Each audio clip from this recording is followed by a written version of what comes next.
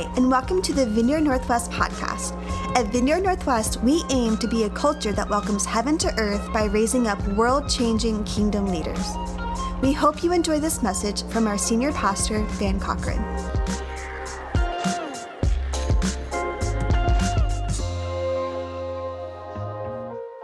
Hey, good morning, everyone. Good morning to everyone joining us by live stream as well. Isn't that awesome? You know, God's good. God's in a good mood today, we used to say. And you know what? Mike was talking about seeing Jesus. Jesus isn't worried. Do you know that he's not afraid about the future, and you and I don't have to be either. I have an announcement to make about a good friend of the church, Jim Freeberg. I think there's going to be a picture. Right there's Jim. Jim went to be with the Lord last Saturday. Late Saturday night, early Sunday morning, sometime around in that range. And he was just an important part of this church. Jim's been here for many years, started many ministries. He was involved in starting the Round Top Road House Group, healing rooms, the drive-through prayer, as you see the picture of him here. And as well, he was working on a thing called the Shepherd's Connection. And when COVID hit, that was put on a side burner. But I just want to honor Jim before you. I want to let you know we're going to have a memorial service for Jim on Monday evening, January 25th. That's a week from tomorrow. We'll be meeting here at 6:30 in the evening with some of his family and friends from the church here just to express remembrances of him. And I can tell you this, Jim is dancing in heaven right now, okay? So he is dancing in heaven, and we don't have to worry about him. We're going to miss him, but we don't have to worry about him. So, Father, thank you for Jim's life. Thank you, Father. We honor you because of raising up people like him. I pray that as he comes into your presence, you would release anointing to raise up a dozen more like Jim. And Lord, start more and more ministries in this church body that will touch the hearts and lives of thousands and thousands of people. In Jesus' name, amen. Okay, Jim, I think Jim likes my jokes. You know, some of you might not, but Jim did.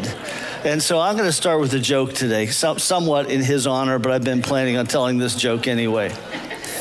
There was a guy that was convinced his wife was losing her hearing. And he would talk to her about it, but she wouldn't admit it. She just denied that she was losing her hearing. So one day he decided to do this experiment. And he walked into the kitchen. She's at the other end of the kitchen facing the stove cooking. And he said, just in a normal tone of voice, "Honey, what's for dinner tonight?" Total silence. So he walks halfway across the room, does the same thing. "Honey, what's for dinner tonight?" And again, total silence. So he walked right up behind her where he's close enough to, she can feel his breath. And he says, "Honey."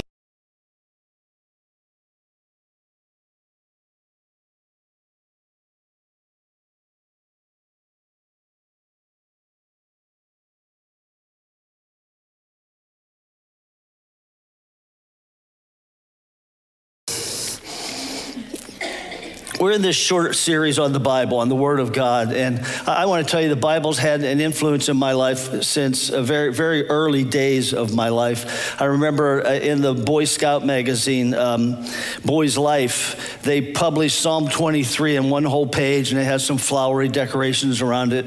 And I cut that out, put it on the wall, and memorized Psalm 23 when I was probably 8, 9, 10, 12 years old. And my family didn't go to church on a regular basis, but I did go to Sunday school. And so I learned a lot about the Bible in Sunday school. There was one time that one of the ladies from the church who had been a Sunday school teacher asked me, she said, "Van, do you have a Bible?" And I said, "No, I don't." So she pulled a pew Bible out. Anybody here old enough to know what a pew Bible is? Okay. If you're under 40, you probably don't know.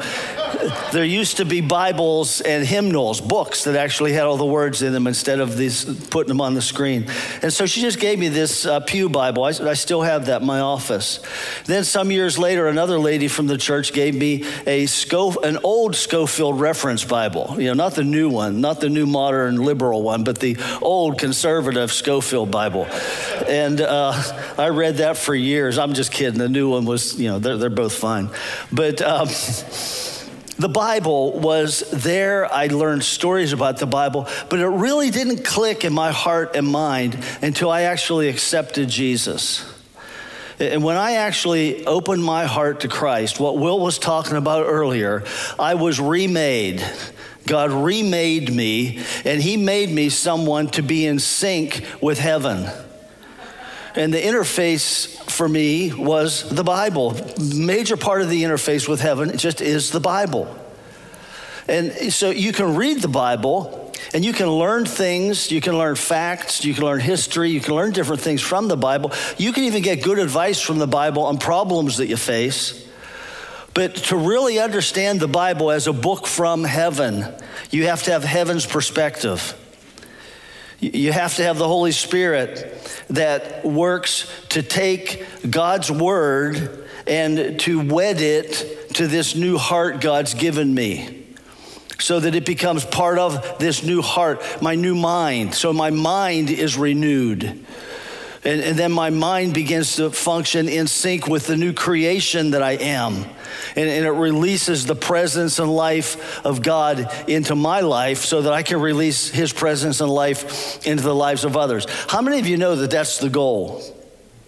It's not God's goal for any of us just to say, God's saying, boy, I just want to get your life good. I want to get you all taken care of so that you can be happy and live a happy, long, healthy life. He wants that, but he wants that so that we can share that with others. Because there's so many people that need to know Jesus, and so many people in each of our lives that need to know Jesus. We've got to keep our hearts focused on that mission. If we don't, then eventually it just becomes all about me. It can become very self-centered and just very egotistical and not really have the fruit that God wants us to have. 1 Corinthians 2:14 says this. It says, the natural man does not grasp or receive the things of the Spirit. That's what Will was talking about. The natural man, that's how we're all born. Natural, earthy, after Adam, not after Jesus. But when you accept Jesus, you're taken out of Adam's family line and you're placed into the family line of Jesus, so that your history actually changes. So that your history, from the point of knowing Jesus on, your history travels back to the cross of Christ. So that you can look at that and you can say, well, all that other stuff is gone. And my history is I died with Christ and I became a new person. And I am new now, and I have heaven's life in me. And I can read the Bible now, and it feeds my soul. You remember last week, Luke referred to a verse in Luke 24 that said, Jesus opened the minds of the apostles to understand the scriptures. All right, so you get this new heart, you become new, your new nature, your new person. Your mind has the ability now, the capacity to grasp who God is and understand, but it still takes Holy Spirit illumination for your mind to actually engage with the Word of God in a way that you can truly understand it as a revelation from God, so that it becomes part of who you are. And so we need the Holy Spirit. Jesus said the Holy Spirit would be our teacher. So the Holy Spirit speaks to this mind that I have, and my mind is new also. It's just not completely formed yet. And the Word of God forms my mind and weds the truth with my heart so that I am a whole, consistent being. And then we're going to talk about a third aspect of that in a few weeks, and that is my outward life, my actions, and how as my mind is renewed and brought into sync with the new nature that I have, how it affects my actions, and how that's really what the Bible's talking about when it talks about holiness or living out what we have in Christ. But when we think about the Word of God, we think about the truth and how God wants to use truth to change us. There's a place in Mark where Jesus said this. He said, be careful what you listen to. He said, be careful what you listen to. And the reason is, he says, the measure you use is the measure that will be given back to you. You see, what I listen to, when I listen to things and I receive them, that forms a filter in my mind. It forms a thought system that I use to evaluate the world. And if that thought system is cynical, if that thought system is defensive, if that thought system is angry or judgmental, then that's what's going to come back at me from the world. It's just a spiritual principle. If I live with a judgmental mindset, I'm going to experience judgment. If I live with a cynical mindset, I'm going to experience the fruit of that. If I live with an untrusting mindset, people aren't going to trust me. That's just a spiritual principle at play. But as I thought about this, be careful what you listen to. I thought there are things that are just flat out harmful that we listen to, or that we can take in. It doesn't just limit to listen, but watching with your eyes. What do you experience truth-wise? And harmful things would be gossip, rumors, pornography, obviously, would be harmful. There are neutral things that aren't really bad, but they aren't really good either. In a dietary sense, we would call those empty calories. So it gets bad if that's all you do, is the neutral stuff. Because the more of that you do, the less of the good stuff you're going to do. And then there are good things that we take in, which is God's truth and the blessings that God has for us through his word, as we're focusing specifically on that today. But I do want to take a moment and just talk about how careful we have to be in this day. We have to be discerning there's so much turmoil, political, social, anger everywhere, and anxiety, bitterness. Rancor is just part of the culture today. Rejection. If you don't agree with someone, you don't listen to them, you reject them. And that's just ungodly. It's wrong. We have to be careful, though, because there's so much of that coming at us. And so you have to be careful what you're listening to and what you're taking in. Jesus later says, be careful how you listen. And so the how is how I respond. I'm going to hear things that aren't good. There's no doubt about that. Just if I'm part of life, I'm going to hear things that are harmful. But do I just receive them into my heart? Be careful how you listen. We need to listen with discrimination. We need to listen with wisdom. And there are times we need to just mutter to ourselves. You hear a word of gossip, or you hear someone spew out bitterness or anger, and I just need to say, I don't receive that. I'm not allowing that to come into my heart. I'm not going to receive that. And so caution with a focus on the good things, but caution in all the stuff we hear, the rumors. If the way to evaluate it even is this: if it's not coming from compassion, it might be factually true, but if it's not coming from a heart of compassion, I don't want to receive it. If it's not coming from a heart of love, God's love for me, God's love for others. If it's not coming with that, even though it might be factually true, I don't want to take that into my heart, because I'm going to be taking a lack of love. If it causes fear and anger, or if it distracts us from our mission, as I referred to earlier, these things are things we have to look for, and because we're going to hear stuff, and sometimes things come at us, and it really sounds like that's just, wow, that's so true. But if we look deeper, we're gonna say, no, you know what? That might be the facts, but I'm not going to receive that from this person, because it's coming with anger. It's coming with a hook in their heart, with bitterness. And I don't want to open up my heart to that. Here's something that I think is very important to remember.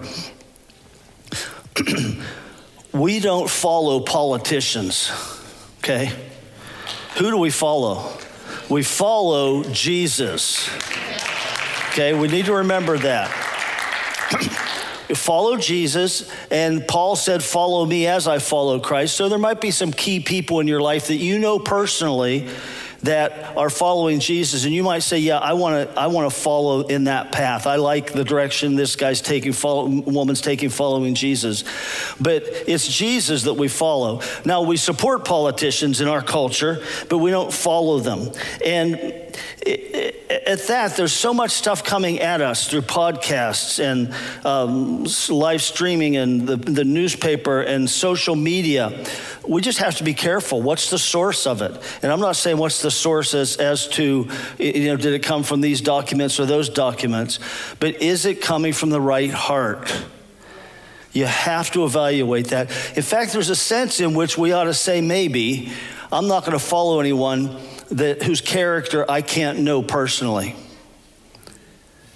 Now, let me say something like this. I love Bill Johnson. I listen to Bill Johnson's messages. They've changed my life. They impact my heart. But I know people who know Bill. I don't know Bill Johnson personally, but I know people who know him. And we've had several people from our speaking here at our church, people who've stayed at my house that I've gotten to know who know him. And so I trust that there's good character there. But it's so important, and we can't just say, well, boy, I like that person's hair, or I like the way they talk, or I like the things they say. Agree. I knew it all along. They were right. We have to be careful of the character that people have that are speaking to us, and what we're perceiving as truth, what we're taking into our hearts and our lives. So I just wanted to get that off my chest. Is that okay? We can get good stuff, the Word of God. Just the idea God loves you. He loves you so much. He cares for you so much. And there are people that hear that and they think, well, he might love other people, but if you knew me, you wouldn't be saying that to me. Problem there is we need to believe what God says, not what I feel like. And the Bible says in Hebrews that they heard the same gospel we do, which he was referring to the Israelites in the wilderness. But for them, it didn't benefit them because it wasn't mixed with faith. And so this whole idea of be careful how you listen is, what are you going to put faith in? And so we can hear good things, but we don't put faith in it, and so we don't benefit from it. And we have to mix faith with truth. And when that truth is coming with the right spirit and from the right source, and we just say, okay, that's true, I receive that. I used to think that, when people said that, well, that's just kind of superfluous. It's a kind of a religious statement, which it is kind of a religious statement in a lot of charismatic circles. You don't even have to say it out loud, but maybe you need to say that to yourself. When you want to exercise faith, there needs to be perhaps some demonstration of it. And maybe it is as simple as just saying to myself, that's right, I receive that. God, I want that in my heart. And so we mix faith with the truth that we hear, and when that happens, the Word of God begins to open up to us. But the Bible also talks about being dull of hearing. And believers, when they don't mix faith, and when they listen to the wrong sources, we can become dull of faith. That's in fact in Hebrews 5:11. It says, concerning him, Jesus, we have much to say, and it's hard to explain since you become dull of hearing. And so the Hebrews, for some reason, they weren't hearing right. They were like the guy that thought his wife was going deaf, and really he was the one that couldn't hear. And the problem is when you're dull of hearing, you probably think other people can't hear. You think, well, why? They're going overboard with that, or they're just way too religious, or I wasn't taught that as a kid. Why would that can't be right? And so, being dull of thinking, dull of hearing, we want to be careful what we hear. And we want to be careful how we hear it. But boy, when we hear truth coming from the right source, we want to lay hold of it. We want to mix it with faith.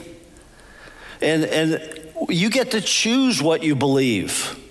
Some people might say, well, I just can't believe that. No, you could believe that if you would choose to. You're choosing to look at life from a different perspective. And then you're saying, well, I can't believe that. But no, if you look at that, you could believe that. We get to choose. And from this new man that I am, this new heart that I have, this person designed and fashioned after the likeness of God. From that, I can speak and I can acknowledge, I can express faith in things that will have a life-changing impact on me because I am grasping the word of God from a supernatural perspective, and that's what God wants us to do. Now, there's a great verse in the Bible, 2 Corinthians 1:20, that talks about promises of God. And I want to read that to you in a moment. But first, I want to share something with you. A few weeks ago, at the end of the service, I shared that I had a picture of someone having cooking and something splashed out of the pan on their arm. And I had someone who was watching on live stream text me immediately and say they had burnt themselves just a few minutes earlier and how much it really encouraged them. And even at that, I didn't even say, I think God wants to heal it. I said, I think God wants to encourage you that he knows what's happening in your life. Well, a week later, in addition to the person who texted in, someone came up to me and showed me their arm. And right here on their arm, there was one burn mark right there and another bigger burn mark right there. And she said, I was cooking in a pan, a pot, some grease splashed out on my arm and burned me. And then she said, and I was so discouraged.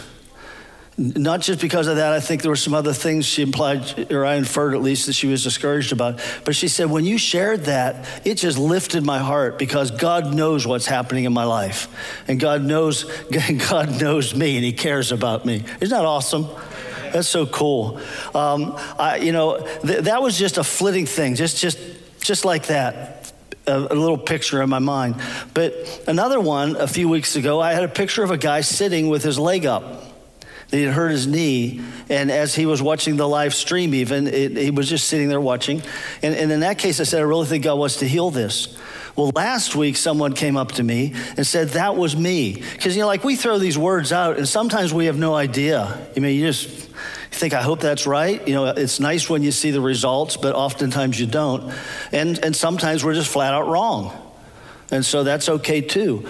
But he said, that was me. He said, I was literally sitting with my leg propped up exactly as you said. And by the next morning, my leg was completely healed. It was just fine. Isn't that cool? Yeah. I don't say that because of me, because this doesn't happen to me as much as it does to other people like Wilson and some others around me. But, when we were worshiping earlier, I had a sense that God was healing people during worship. And specifically, I saw just a brief picture of someone who had a growth on their neck, on the left side of their neck, and that it was being healed as we were worshiping. And so what I want to ask is that true? Is there anyone here that had a growth on the left side of their neck? If you did, would you check it and see if it's gone? Anybody? Okay. Well, if it doesn't apply to anybody here, perhaps over live stream, I didn't know whether it would be here or live stream, and it might even be someone who watches by live stream later. And so if that's the case, check it, see if it's gone, let me know, okay? I'd really love to know. And then on the other hand, if I'm wrong, that's okay too, because we like to risk and we like to be on the edge of stuff, so that's why we do things like this. But back to this passage, 2 Corinthians 1 and verse 20 says this. It says, all the promises of God are answered with a resounding yes in Christ. So through Christ, we say amen to the glory of God. Okay, you get that? All the promises in the Bible are answered with a resounding yes in Christ. That means you're reading in the Old Testament and you see a promise where God says to someone who's in a dire situation, don't worry, I'm going to be there with you. You can take that promise. You can grab hold of that promise yourself because of this verse. It says all the promises are answered yes. So you look at that, God, can I have that promise? The answer is what? Yes. Let's all say yes. Yes. The answer is yes. And so you look at that promise and you say, then what am I going to do? It's God's word. I'm going to attach faith to it. I choose to attach faith to this promise. And then what I'm going to do is I'm going to begin to walk in the consciousness that I have attached faith to this promise, and with expectation that God's going to work in my life through this promise. Let me give you an illustration of this. The Old Testament, there was a promise given to a king named Asa.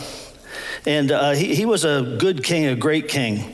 But towards the end of his life, he made some mistakes. He, when he was young, they were facing this huge army. He had nothing to lose, and he had a small army. And so there was nothing he could do. He didn't have any money to hire anybody else. So he called on God. And God gave him victory over this huge army where he was outnumbered, and he won the battle. And because Asa trusted God, they then had 25 years of peace. So this guy rules as king for 25 years, having seen this massive victory that God gave them right at the beginning of his time of rule and a time of peace and prosperity. So 25 years later, another massive army comes against Israel. Guess what he does? He forgets all about what happened 25 years ago. He forgets the fact that he's been living in faithfulness to God for those whole 25 years. And he realizes, I have enough money. I could hire a whole mercenary army to take these guys out. And so that's what he does. Instead of going to God, because now he has the resources. And now he has so much to lose. To just say, God, I'm going to trust you. It just didn't flow naturally for him. And so he hires this whole mercenary army to come and to fight the fight that God wanted him to fight. Then the prophet comes to him. And the prophet says, Asa, don't you know? He says, don't you know, God's looking for guys just like you. You've been living for God all these years, and now when you hit this big, massive problem, you forget what God did for you 25 years ago, and you try to handle it yourself rather than trusting him. And he said this, he said, don't you know God is looking for people just like you because he wants to show his power in this world.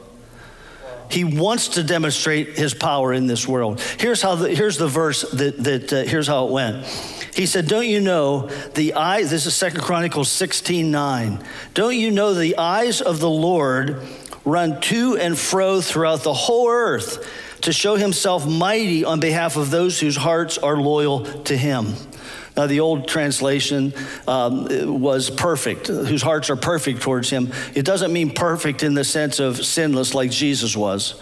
It means more in the realm of loyalty. But he says, the eyes of the Lord run to and fro. That means God is constantly on the lookout for people who are facing big situations, too big for them, but that their life is on a trajectory towards him. They're loyal to him, not perfect, but loyal to him, so that he can pour his power out on their lives and demonstrate his goodness and his love and his power to them. Now, the idea of loyalty does not mean perfection. Because the very next thing, you know what Asa does to this prophet? Wouldn't it be nice if I could say, and Asa repented and he blessed this prophet? But that's not what he does. He gets angry and he throws the prophet in prison. And then later it says that he had faced another big problem, and rather than trusting God, he went to his own devices. But then he dies, and do you know what the Bible says? As it's summing up his life, it says Asa was loyal to the Lord all the days of his life.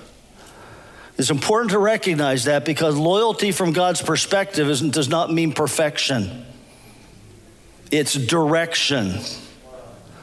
Okay, he was moving in the direction of God, stumbling along the way, making mistakes, getting sidetracked. I remember once as a Boy Scout going on this long hike. We were going to go camp out, and how I was one of the older guys, but how the younger guys would all wander off the trail. And every once in a while I'd say, where's Joey? And someone would have to go back and find him and bring him along. It's like that. We're all headed the same direction. And we're moving that direction. Some of us get sidetracked here or sidetracked there. We stumble. But we're all headed the same direction. That's what loyalty is in God's eyes, is that you're moving towards him. Does that make sense? Now, why is that important to know? Because otherwise you're going to look at this promise and you're going to say, oh, I don't qualify. I'm not perfect.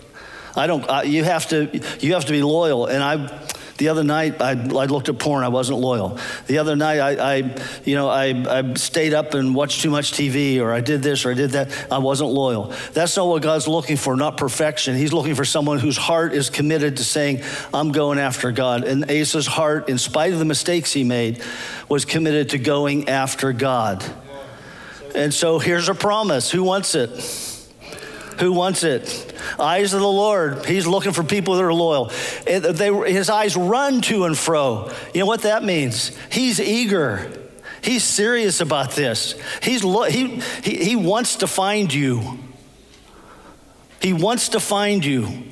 And he wants you to trust him with whatever situation you're facing so that he can pour his power out. He can pour his life out. Do you know, God needs us here God can act what we would call sovereignly. And by that, what I mean is he is the sovereign. And so he can just brush everything else aside and say, here's what we're doing. Boom. That's sovereign. That's a sovereign act. Normally, what he does is he acts in response to his people. He put us here. He told Adam and Eve, rule this earth. He didn't say, okay, I'm going to come down, I'm going to run this place for you. He told them to run it. And so he can interject himself anytime he wants. But his normal process is, hey, there's someone whose heart's loyal to me. They're facing this problem and they're calling out to me. They're saying, God, you said this in 2 Chronicles 7:14, and I want it. I want it in my heart, not 7:14, 16:9. I want that in my life. And I'm looking to him in faith, and he's saying, okay, angels, get set. I'm going to release you right now. You're taking power with you, or however he wants to do it. He can do it through angels, just directly the Holy Spirit, however. But he responds to us looking to him and saying, God, I know I could try to manipulate my way through this situation, but I've done that in the past. That hasn't worked. And when I've called out to you and you've gotten involved, wow, it's so awesome to see. God, here's this problem. Do you know, whatever problem you're facing is just an opportunity for God to show how big he is. You know that? Whatever situation, whatever problem you're facing is an opportunity for God to show how powerful and how great he is and how much he loves you. And you don't have to be perfect to tie into that. So again, who wants this promise? I want it. I've based much of my life on this very promise in this verse and major decisions we made. And I've just said, God, I know I'm not perfect, but my heart's been pointed towards you the whole time. And I'm going to take this step because I believe you're having me take it. And I know it doesn't make sense in the natural realm, but I'm going to trust you with the outcome. And seeing God do amazing things in our family's life and in our lives as we've made decisions that way. But this is how God wants to interact with us around his word, where the Holy Spirit is revealing things to us. And I think sometimes we become just almost overly familiar with the Bible, and therefore we think, well, there's nothing more for me to learn here. I've studied that so many times. And not only is that pride, and I need to humble myself, but it's limiting your perception of who God is. When you make that choice and you say, okay, I've read this so many times, I'm going to skip it. A few years ago, I was kind of in that frame of mind. And I don't know if God spoke to me or I just decided to do this, but I thought, I'm going to read passages that I know so well, I don't even want to read them again. I'm just going to do that for a few months, and I'm just going to read them over. And so I started reading John 4, the woman at the well. And I just started reading it every day, saying, Lord, show me something. Open my eyes to see something here I haven't seen. Because, you know, there's an infinite depth to it. And just because I haven't seen it yet doesn't mean it's not there. There's not some wonderful, powerful thing there. And then one day, my eyes stuck on this verse where it said that this well was near the parcel of ground that Jacob had given to his son Joseph. And I thought, why does it say that? Why would it say that? And as I meditated on that, here's what came to me. Joseph had been stolen from his father. His father had mourned for him for years, thinking Joseph was gone. And then Joseph was ultimately restored to him. That's how Jesus viewed this woman. Not as a woman who had been married 5 times and can't keep a marriage going. Nothing like that. Not as a sinful, immoral woman, but as a woman who had been abused in many respects, but as a little child, a little girl, a little baby that had been stolen from her father, and her father wanted her back. And if I hadn't read that passage 8 or 10 times, 8 or 10 days in a row, just asking God, speak to me through this, I wouldn't have gotten that. But that's how the Holy Spirit works. He takes things sometimes that are so familiar to us in Scripture, and he gives us a new revelation into it that will impact and change our hearts and the way we view life, ourselves, and other people. And so there is this whole pride thing that we can get wrapped up in there that keep us from really engaging with Scripture. There's inferiority. When God spoke to Gideon, said, "You valiant warrior," and Gideon said, "What, me? I'm from the smallest tribe. How could I do anything?" And wait a second, if you're with us, why are we experiencing all this? Isn't that pertinent for today?